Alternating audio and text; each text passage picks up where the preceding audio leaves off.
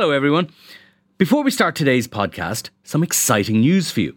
You can experience the Inside Politics podcast live in Dublin on May 16th when Hugh Linehan, Jennifer Bray and I will be joined by Cliff Young of Ipsos, one of America's top pollsters, to talk about the US election, our own local and European elections and much more.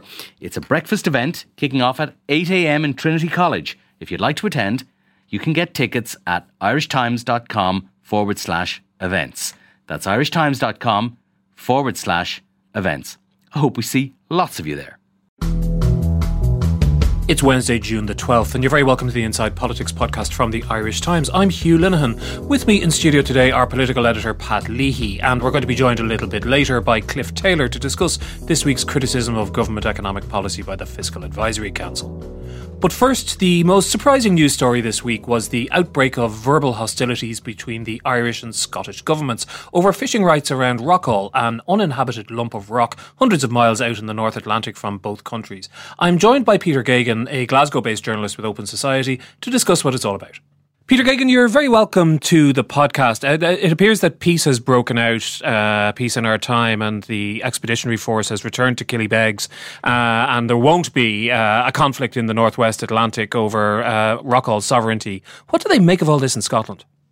It's been quite fascinating because obviously this is an issue that's kind of gripped Ireland. As I've been following the Irish news on this. There's been a huge amount of discussions about, the battle for Rockall, something that many of us never thought we'd hear of. Is it going to be the new Cod War? But over in Scotland, I think it's been much more muted, much more silent. Most of the reporting in the Scottish media, where there's been any, has actually just been re-reporting of Irish copy.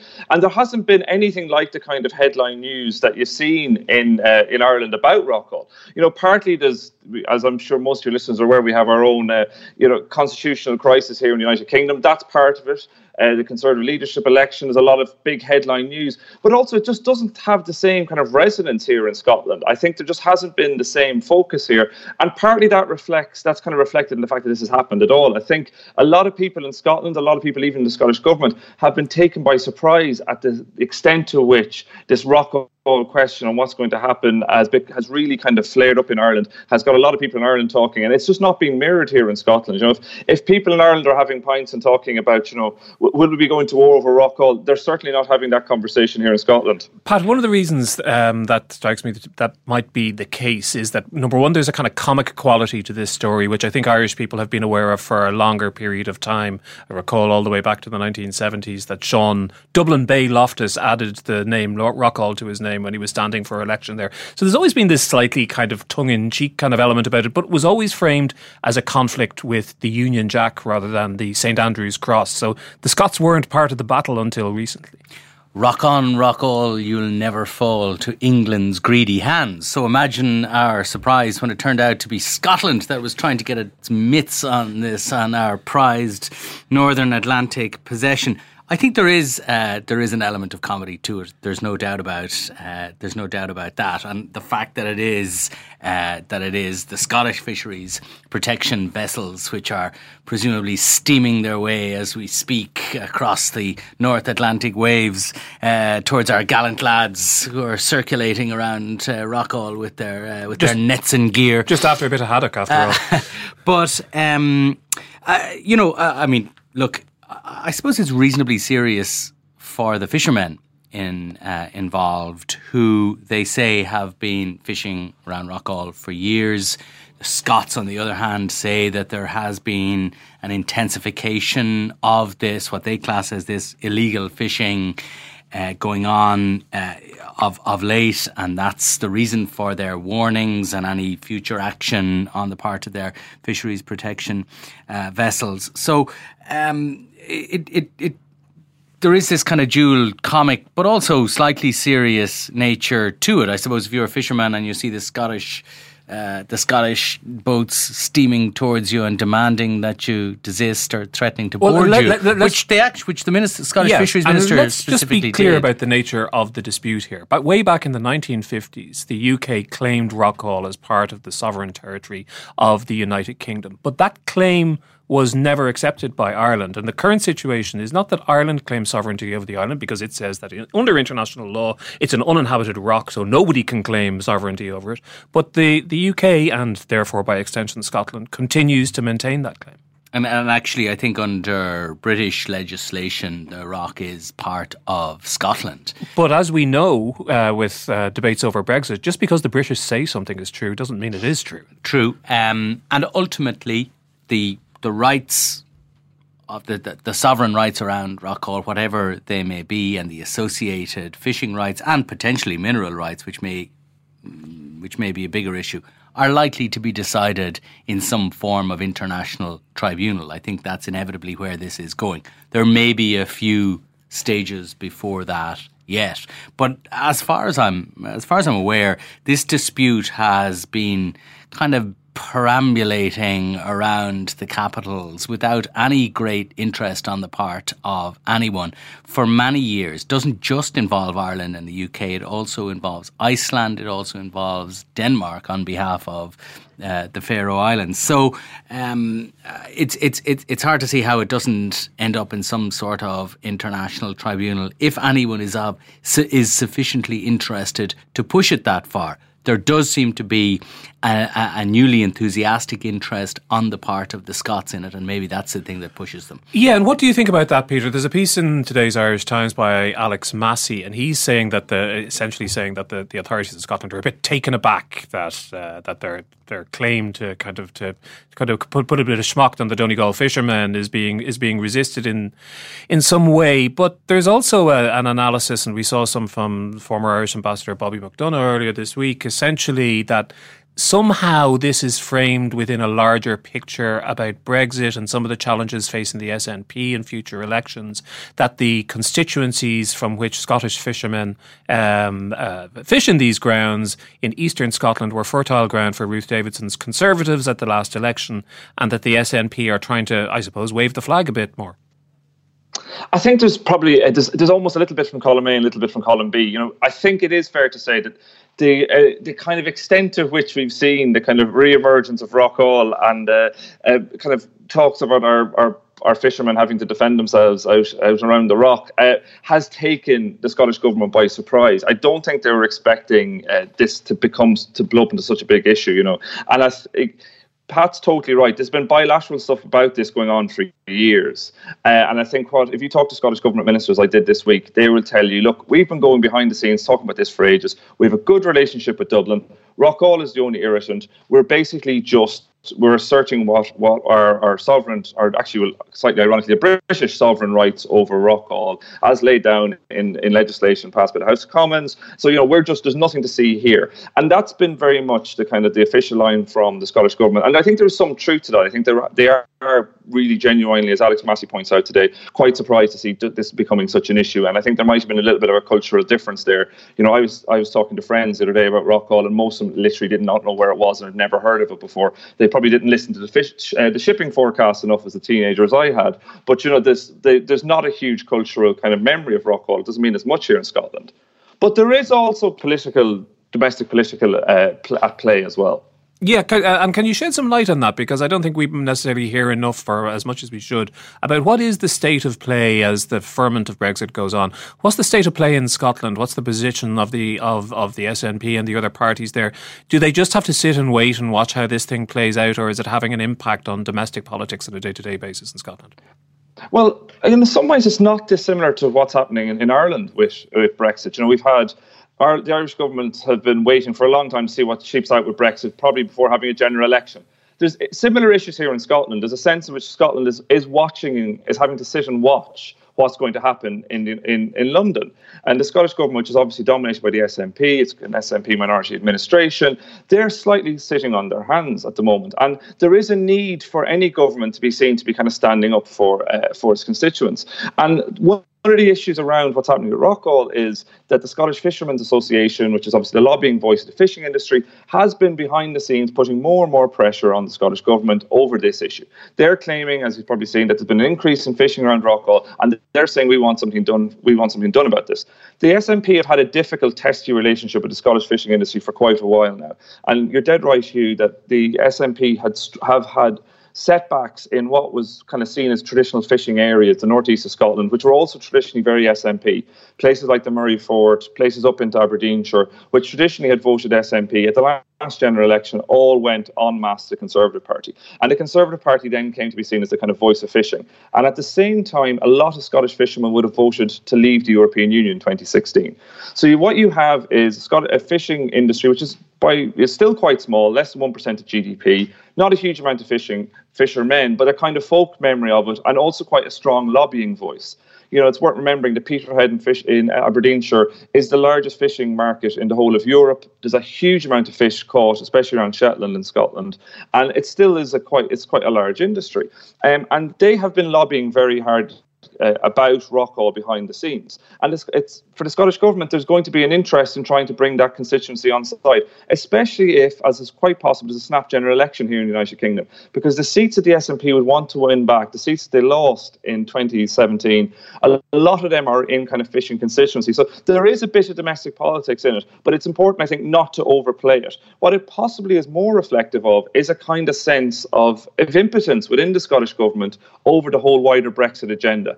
Now, if you go back to 2017, and actually just after the Brexit referendum itself, Nicola Sturgeon said that a second referendum on independence was, quote, on the table. In 2017, the Scottish Government passed legislation to hold a second referendum on independence. And ever since then, the SNP have been kind of treading water on this issue. They can't get the UK government to give them the legal go-ahead, what's called a Section 30 order, to hold a second referendum, which is because the power to hold a referendum is a reserved power. It's held by Westminster. It's not held by Edinburgh.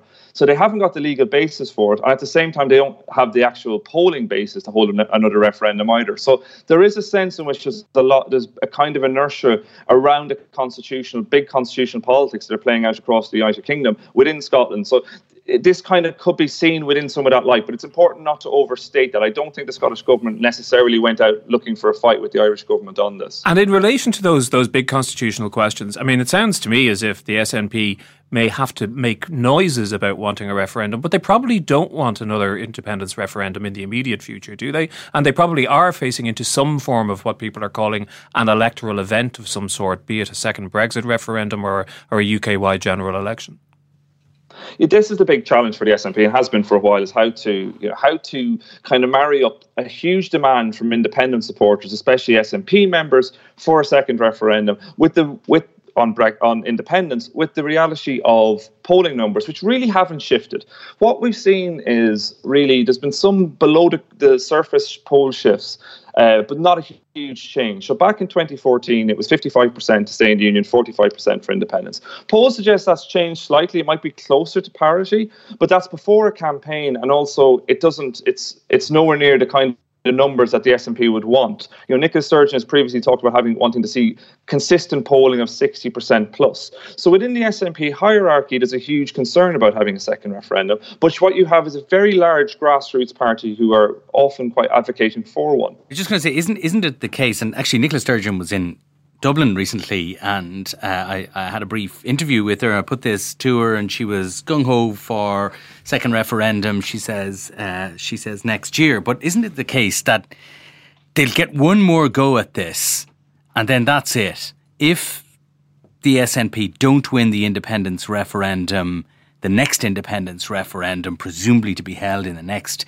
year or two, then that's it. It's off the table for a generation. And with that, in a way, the whole raison d'etre of the SNP as the dominant party in Scotland goes. So they've got to get this right. And it must be very difficult for them, to plan or to set in train the sort of things that would lead to a referendum, to try and roll the pitch for a referendum when there's such uncertainty surrounding the immediate future of Brexit, because presumably that will govern the entire political context in which the referendum takes place.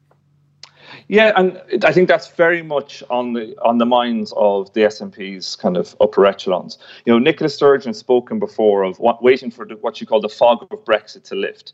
And I think we can all see from our very foggy perch somewhere near Rockall that there's not been a hell of a lot of lifting. It's still a pea super out there. And they really can't it's really hard to say what it's going to look like. What will a post-independent Scotland look like in terms of any relationship with the rest of the United Kingdom or even relationship with the European Union?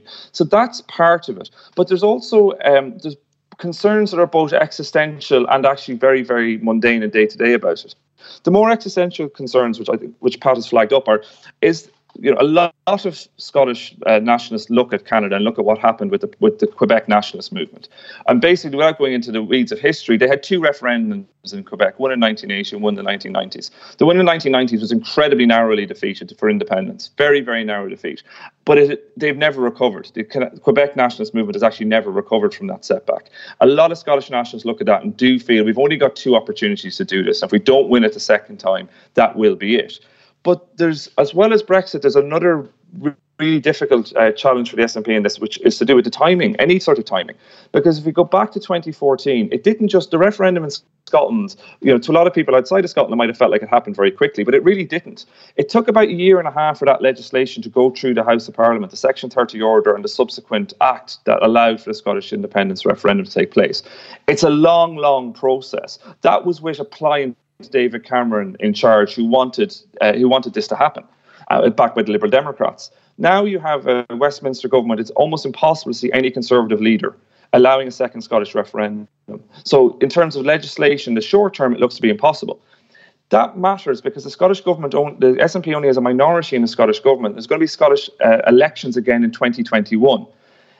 The SNP are still the biggest party in Scotland. They're still topping the polls, but their support is waning. This is a government that's been in power for over 10 years. Governments always tend to lose popularity over time. It looks quite unlikely that you will see a pro-independence majority, which is what you currently have in Holyrood between the SNP and the Greens. It seems quite unlikely you'll see a pro-independence majority in a future Scottish Parliament after 2021, or at least there's a good chance there won't be. So if that happens, there won't be a second referendum because there won't be a Parliament calling for it. So then you're into 2026 and onwards. So it's a long time scale. So there's a lot of moving parts here, and I think the SNP are very aware of all of these moving parts. And I think there's probably a lot of people in the party that are hoping that you're going to see an external event, as Pat talks about, either a general election, which the SNP I think would expect to do very well in if there is one, a snap UK general election, or a second Brexit referendum that will almost kind of move the dial on all of these things. But the reality is the Scottish government is probably almost already now is going to struggle, even within the timescale, with applying government in Westminster to hold a referendum. And that's a really interesting broader framing of what really is an existential question facing the SNP. But just to bring it a bit kind of closer to the immediacy, I mean, obviously one possibility is that the SNP, if you look at current opinion polls in the UK, the SNP could be in a kingmaker role with some form of minority government of one sort or another after the next election. So, and that might force the issue. But first of all, of course, we have this Tory election, which we're in the midst of now. It's started. Is there wailing and gnashing of teeth in Edinburgh and Aberdeen that native son Michael Gove has had such a bad week? Less so. It's quite interesting how few of the leading Conservatives are kind of claimed as Scottish, even by Scottish Conservatives. Michael Gove is Scottish. Liam Fox, the former Defence Secretary, often the disgraced Liam Fox, he's Scottish as well. But they're rarely claimed by Scotland. What you're seeing more of in Scotland is the conversation around Boris Johnson. To be honest, there is a strong school of thought that Boris Johnson is very dangerous for the Conservative brand in Scotland, that he would be seen as very toxic. Right around the corner from my house here in Glasgow, there's graffiti that's been on the wall for about 3 years. It says Boris Johnson is a pure something I'm not going to say on a morning radio programme. It's a podcast, you can say whatever you want. Bounder. Yeah, a bounder, yes. And so there is a sense in which Boris Johnson seems particularly toxic for Scottish conservatism. And you actually saw that this week with Boris Johnson's proposal that he would cut income tax rate, that he would kind of increase the top rate of income tax, or the one below that, to 80,000 from £50,000 to £80,000 a year. The Scottish rate of income tax is already much lower than it is in the rest of the United Kingdom. It's only £43,000. So that would produce a huge shortfall in Scotland. And there's a sense that policy just kind of showed that Boris Johnson isn't attuned to Scotland at all. So there hasn't been, I think, for the SNP, they're kind of seeing this as a slight plague in all their houses, and are probably quite happy to watch the various Conservative Party candidates kind of try to appeal to the Conservative electorate, which is majority in kind of Middle England, and kind of none of it reflects particularly well on the debate in Scotland. What do you make of the Michael Gove Coke thing, Pat?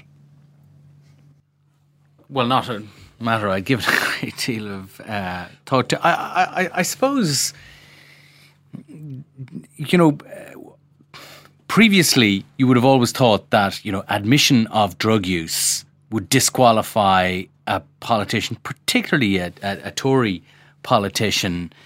Although that has changed over the years with generational change, first with Bill Clinton and then more so with Obama. But I'm thinking particularly of the Tory party. But several of the candidates now seem to have fessed up to it. Rory Stewart, who, to my mind, has been the most impressive of all the candidates thus far. Now, I think that he's certainly unlikely to win, but you wouldn't rule him out as being the next Tory leader after the next one on the basis of these performances. But he admitted to smoking opium at I think he said a wedding in Iran. He didn't quite say Persia, but we know what he meant.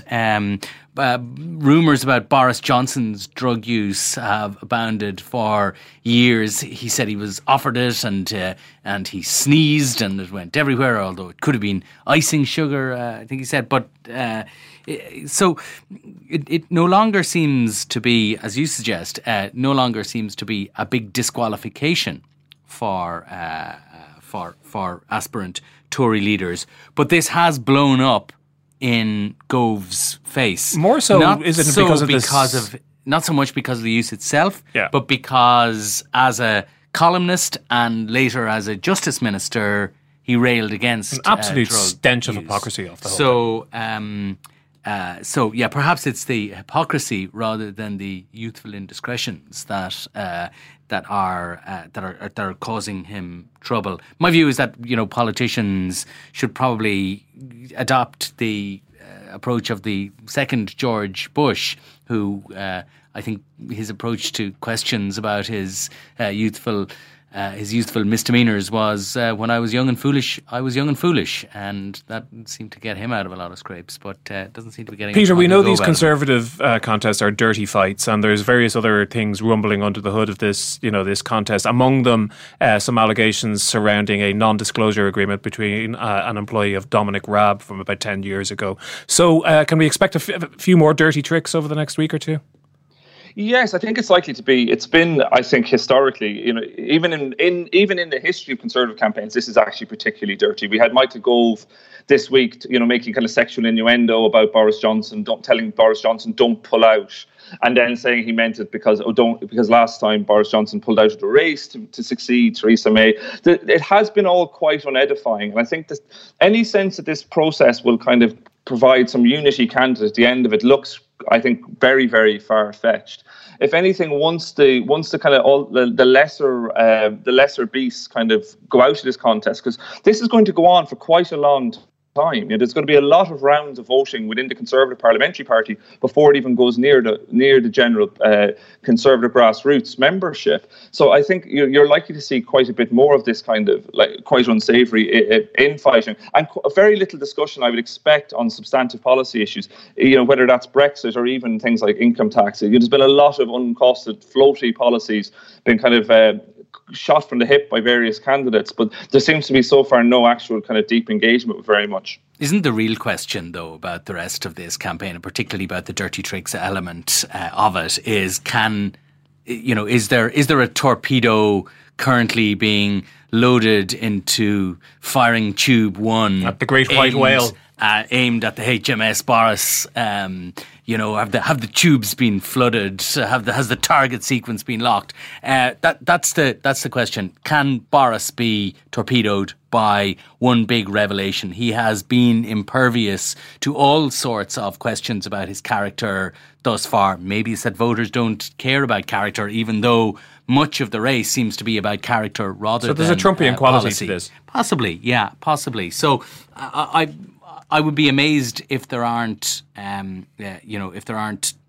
some revelations about Boris. The question is, A, are they serious enough to change the nature of the race? And if they do, can they sink him? One fascinating thing about Boris Johnson's campaign has been how little we've seen of Boris Johnson, as opposed to 2016, where he was kind of everywhere and then bombed out of the race very quickly. This time around, he's been stage managed by Lynton Crosby, who's a very, very experienced Australian political spinner. And there's a lot of question marks about. There's a lot of money going behind Boris Johnson. Lynton Crosby is known for running very tight campaigns. It's quite clear that Boris Johnson has been told not to go near the media. But it'll be very interesting to see as well, if as well as revelations about Boris's own personal life, if we start to see revelations about where the funding behind Boris' campaign is coming from. Because it's quite clear there's a very, very large and very expensive media campaign behind Boris Johnson, PR campaign. And so far, we've not had much of a hint of where that's coming from. So if some of that starts to come out, if people who have more information on various aspects of Boris Johnson are able to put some of that into the public domain, it might change things. But then again, it might not. As a lot of people say, it's all priced in with Boris Johnson already. Peter, thanks very much for joining us. Stick with us. We'll be discussing matters closer to home. You're listening to the Irish Times. And we're joined now by Cliff Taylor, who is our guru or a man of wisdom on all matters financial, known as Fiscal Cliff to his friends. He's going to be talking to us in a little while about the economy and the way it's intersecting with politics right now. But first of all, you're going to talk to me about that, Pat, because we did get the Fiscal Advisory Council, which we should remember was a creation of Fine Gael, having a good go at this Fine Gael government this week. Yes, the latest in a number of good goes, to be honest, at the at this government, but certainly the most explicit thus far. I mean, we've had, for the last couple of years and the last couple of budgets, we have had criticisms, I think, it's fair to say, of government economic and fiscal policy by the Fiscal Council, but it tended to be a little bit circumspect, a little bit veiled, a little bit on the one hand, on the other. But I think with this latest report and the visibility of the chair of the council, Seamus Coffey, who's been out everywhere over the last 24 hours or so, I think we have the council's criticisms becoming an awful lot more direct, an awful lot more explicit, and it seems to me aimed as much at the general public as they are at the government. And what they are saying in simplified terms is that government's fiscal discipline, its spending discipline, has largely evaporated. It is making unplanned budgetary adjustments over the course of the year, voting extra money, principally for health, but other areas as well, refusing to stick to its agreed budgetary plans because of political pressures.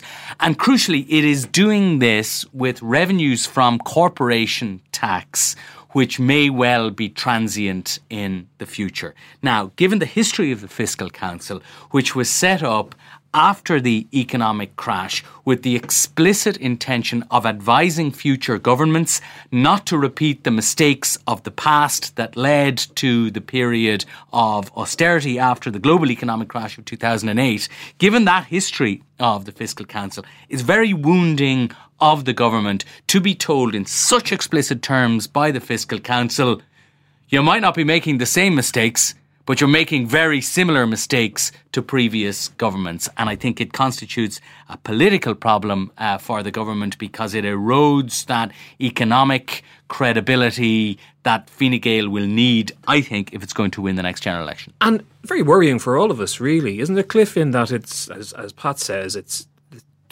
twin-barreled attack, really. On the one hand, an inability to control spending, to stick to planning in relation to spending, and on the other hand, an over-reliance on what might be a temporary source of taxation revenue, and that's exactly what happened 11 or 12 years ago. Sure, absolutely. I guess if you set up a fiscal watchdog, you can't complain if the watchdog decides to bark every now and again. And I think I've noticed an increase in the volume of that, you might say, since last year, since towards the end of last year when the government ran into problems on health spending, going way over budget. And shortly before Budget Day, the Minister, Pascal Donoghue, came out and said, look, we're going over budget in health. but we've got a large unexpected inflow of corporation tax. And while he tried to separate the two in terms of how the money was used, the fact was that the surfeit of corporation tax, which was only revealed very late in the day and still a bit misty about why that happened, was used to pay for overspending in health. And I think perhaps rightly that annoyed the Fiscal Advisory Council, or at least led them to increase their warnings to the government, because this was following a pattern, as Pat said, of what's been happening in the last few years. If the government had stuck to the budgets as outlined each year, then we would be in a lot better position and we would have a kind of significant financial surplus at this stage. But what the council has said was, look, there was a huge improvement in the budget position from the crisis up to about 2015. And since then, we've got a lot of extra cash in, but we've pretty much found a way to spend it all. And the underlying position hasn't really improved an awful lot since then. We've kind of edged a bit towards surplus, but we've edged towards surplus in a situation, or into surplus just about, but in a situation where the economy is growing very, very quickly. And we know from the past that it's not going to continue to grow very, very quickly. At some stage, the economy is going to slow. And now we face into a budget, probably the last one before a general election. And I guess these issues are really kind of front and centre. The government will want to spend money. We know from what the Taoiseach has said that they want to cut taxes as well. We're not quite sure what the play is between the Taoiseach and the Minister for Finance on this.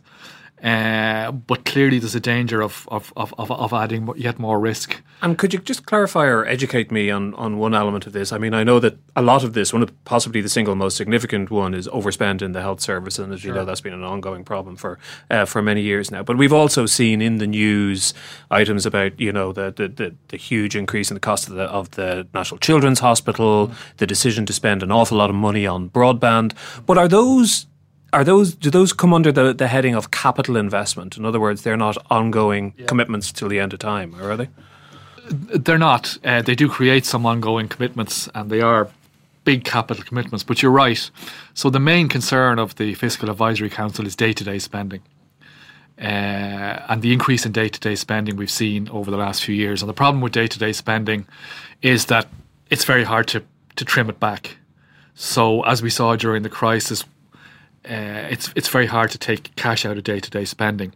What Irish governments have traditionally done, and what happened during the crisis, was capital investment spending was cut very heavily. Now, you could argue that isn't a great thing to happen during a recession, and that you'd like to have the leeway to actually increase capital investment spending during a recession. That would be kind of the traditional counter-cyclical, as it's called, way of operating. Argue, but politically it's a nightmare. But politically, we've tended to operate on the Charlie McCreevy doctrine of, you know, when we have the money, we spend it. And that's particularly the case back there again when you get to health spending, because an awful lot of the overrun which has been paid for by corporation tax revenues, unexpected corporation tax revenues in recent years, that overspend has been on the current side of the ledger. And as Cliff points out, the difficulty in building in additional current spending is that is in the base and has to be paid even when the economy slows down and you've less money from taxation revenues, or if there was an event such as a no-deal Brexit that would deliver a sudden juddering shock to the economy. And, you know, we've seen what happened with that in 2008, a comparable event when taxation revenues simply fell off a cliff, and the government was then faced with an awful lot less money, but it still had the ongoing current expenditure bills to pay, pensions, welfare, public sector wages, and all those things had to be cut. And that was what gave us those years of grinding austerity. And the whole idea of the Fiscal Council was to advise on policy that would prepare, or that would avoid those mistakes being made again. And the point of the Coffey reports over the last couple of days is that he is warning. He's not saying this is definitely going to happen, but he is pretty much waving the warning flag at the government. It's starting to happen, certainly. What's the government's response to that? Government's response is kind of twofold. The first is to say, look, these are being paid for, you know, most of our increase is in capital spending, and it is true that capital budgets have absolutely jumped over the last couple of years. And there is something in that government response to it. It's not all going on current spending, but some of it is. The second part of the response is to say, look, quite justifiably, in my view, this is in response to public demand for better services. So you take something like, the thing that was announced yesterday, which is the provision of the Spinraza drug in the health budget, which I think costs about 20 million a year for a small number of people affected by a terrible condition. You take something like the Defence Forces pay, which there is currently a report before government likely to be published next week, which recommends some increases in allowances for members of the Defence Forces, but won't go far enough to satisfy the demands for higher pay, for higher take-home pay for lots of Defence Forces personnel. It's something which there is not just, it seems to me, widespread public support for, but certainly widespread political support for. So on the one hand, the government has to balance this obvious demand for extra expenditure in a whole variety of areas which on their merits, on their individual merits, very few people will say, no, we shouldn't spend money on that. And it has to balance that against the need to be fiscally prudent. But I'm making the point. Hold on. Does it not also have to balance it against the need that if you are going to spend money, that you need to find the money somewhere? So, for example, if these very important things, which you've rightly pointed out, need to be spent on, well, then the money needs to be raised somewhere, i.e., by some form of taxation. Well, sort of, right? Because one of the difficulties that the government has now, is that it does actually have the money because of these bumper taxation receipts. Also a couple of kind of one-off events, but the bumper taxation receipts, particularly in the area of corporation tax, it does have the money. So back in 2013 and 2014, it didn't have the money, so it had to say no to everybody. Now, no government can meet all the demands for spending. It only sort of has the money, though. It has the money today, but looking forward to next year or the year after, it may not have the money. This is precisely the point. But in one respect, it's kind of easier to manage these questions when you have no money than when you have some money. Telling you what but to do, this is the challenge of government. Is this stamp duty and Brian Cowen all over again? This is exactly the fear that the Fiscal Council has. And what the Fiscal Council is saying is, you guys need to pay attention to this. Interestingly, I thought one of the things Fiscal Council is also saying, or Seamus Coffey is also saying, is that we're not just telling the government this. We're telling everybody this. We're telling the public this. So if the public demands extra spending on whatever it is, then there are consequences for that, or there are potential consequences of that. But these are the challenges for government. And, the government is complaining that, the opposition are in the morning in the Dáil, they're saying, you've lost control of public finances, you're spending money like water. On the other hand, then in the evenings in private members' motions, they're saying, government, why aren't you spending the money on this? And they have a point. But this isn't about the opposition. It's about the government's economic management. And, if it was easy, everybody would be doing it. It's difficult to restrain yourself in government, particularly when you have resources available. But that's the challenge to produce good government. And they looked at the Fiscal Council looked at the corporation tax receipts, which are around 10 billion last year, which is an extraordinary amount of money. And not far off €1 in every 5 of tax collected, which is way ahead of the international average. And the truth is, underneath it all, nobody is quite sure why corporation tax has surged so much in the last few years. We kind of have half an idea, and obviously it's been a good period for the economy, and it's been a good period for the multinationals in particular, and there's been some changes in their accounting practices, but nobody really is quite sure why it's happened, and that's why it's... That's a bit scary in itself. That's why it's slightly dangerous. So the Fiscal Council said, we look at how the economy has grown in the last few years, and we look at how corporation tax has grown, and we see how much, to what extent does A explain B? To what extent does the growth in the economy explain the growth in corporation tax? And they came up with a whole of, 3, 4, 5, 6 billion in terms of that sum. So that's not saying that amount of money is going to disappear overnight, but it is saying that there's a significant uncertainty here. And there's two bits to that. One is that a lot of it depends on a few big companies. So maybe a dozen big companies. I think the top 10 are responsible for almost 40% of corporation tax revenue. That's 4 billion. So we're one of those companies to pull out of Ireland for whatever reason, and who knows what the big American companies are going to do in the current political environment. Who knows what's going to happen to the big tech companies over the next 4 or 5 years. There's a lot of talk about a new global approach to the absolutely way that companies being split up, whatever, companies being taxed. But we're one of them to pull out. The Fiscal Council recommend that alone could cost us 300-400 million straight away in a hit. Which a government could take a hit of 300 or 400 million. But it couldn't take too many hits of 300 or 400 million. If you look at like a budget day package being something of the order of like 700 or 800 million on the day, suddenly that's in danger, and that's why there's also an argument in government circles that we have to restrain ourselves. We have to be fiscally prudent, because if we don't, then we've nothing to sell. What does Fine Gael have to sell to the electorate after 7 or 8 years in government, other than sensible management of the economy? If it doesn't have that card to play, what does it have to play? But also, politically, it's very clear that Leo Varadkar wants to run on a tax cut in the next general election. Now, promises of tax cuts don't always work in elections, but they certainly don't work if the public don't believe in your economic credibility to produce them when you're in office. Yeah, the second issue with corporation tax obviously is this big OECD reform process. It's probably a medium-term thing going to happen over 2020, but it is really important and really significant in terms of the long-term forecasts. So good planning would build those risks in. Absolutely, and that's one of the things that the Fiscal Council is saying, look, you're not building these risks in, and you're not building in realistic expectations for the demands on government revenue for an ageing population, for normal increases in health and education, social welfare, all the kind. But there's one other thing I think that the Fiscal Council report highlights, and it perhaps could have made it even more central to what it said, which is the risk of a no-deal Brexit in maybe as early as October, pointing out that is going to be potentially a really significant event for the public finances and deliver a really serious hit, and saying that this could lead us to need to reinvent the whole outlook for the public finances for the next 2 or 3 years. And this is a really difficult problem for the government for two reasons. One is the minister has to come out with this so-called summer statement in the next couple of weeks, which is kind of the first warmer-upper for the budget, if you like, saying this is the general approach we're going to take.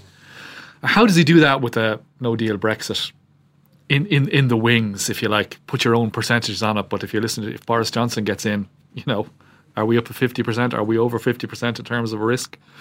So it looks like Pascal Donoghue is going to try and say, well, on the one hand, if there's a normal Brexit, this is how we're going to go. On the other hand, if there's a no-deal Brexit, here's plan B, or here's the kind of things we need to consider. Okay, at this remove, but he's due to present his budget in early October. The next Brexit date is the end of October. The European Council is going to decide in the middle of October, likely to decide in the middle of October, its approach. So the budget for next year is going to be presented in a likely vacuum of indecision in relation to the outcome for Brexit, the single most important thing in terms of the public finances for next year. So surely that calls for a very cautious approach. It absolutely does, and I'm not sure even in strategic terms how that's handled. But it's likely the minister is going to be getting up in the middle of the kind of chaos we saw in the run-up to the council meeting in, was it April? Yeah. It's going to be repeated with knobs on, with Boris Johnson knobs on. With no safety net. Yeah, so finally, Pat, what are the political implications of this for this government, which, as you say, has sort of nailed its colours to the mast of being the government of fiscal competence, and it's this being questioned in such a fundamental way by an organisation, as you say, speaking to the public as much as it is to the government. Pascal Donoghue talks a good talk about these things. It's sort of belied by what we've heard this week. Cliff mentioned Leo Varadkar's promise about tax cuts. That could actually even further undercut, could it? The pitch, the sales pitch for this general election, which we're going to have in the next year. I think there's a real political bind for Fine Gael at the moment. I think, there's an awareness within there that they need to rebuild economic competence and credibility on the economy and a reputation for fiscal responsibility, because they can't go into an election with that in danger. But doing that requires them to take decisions on, things like health service funding, on army pay, and all those individual political issues that are really difficult to do and maybe very unpopular to do. So I think there is quite a significant political challenge for them at the moment. Within the government on that, say, particular between Pascal Donoghue and Leo Varadkar? Well, look, I mean, the relationship between any Minister for Finance and Taoiseach, I suppose, is a difficult one to fathom from the outside. There's certainly divisions within government amongst ministers. You talk to any minister, and in the grand tradition of Irish ministers, they're all in favour of a very tough and responsible fiscal line, except for their department. The sole exception of some particular issues they need looked after in their own department, and that is something that kind of gives you this kind of scramble before the budget, because the budget, remember, must be agreed by Cabinet as a whole. So you get this scramble, which inevitably drives up the giveaways, the level of the giveaways at budget, drives up the level of extra spending in the budget.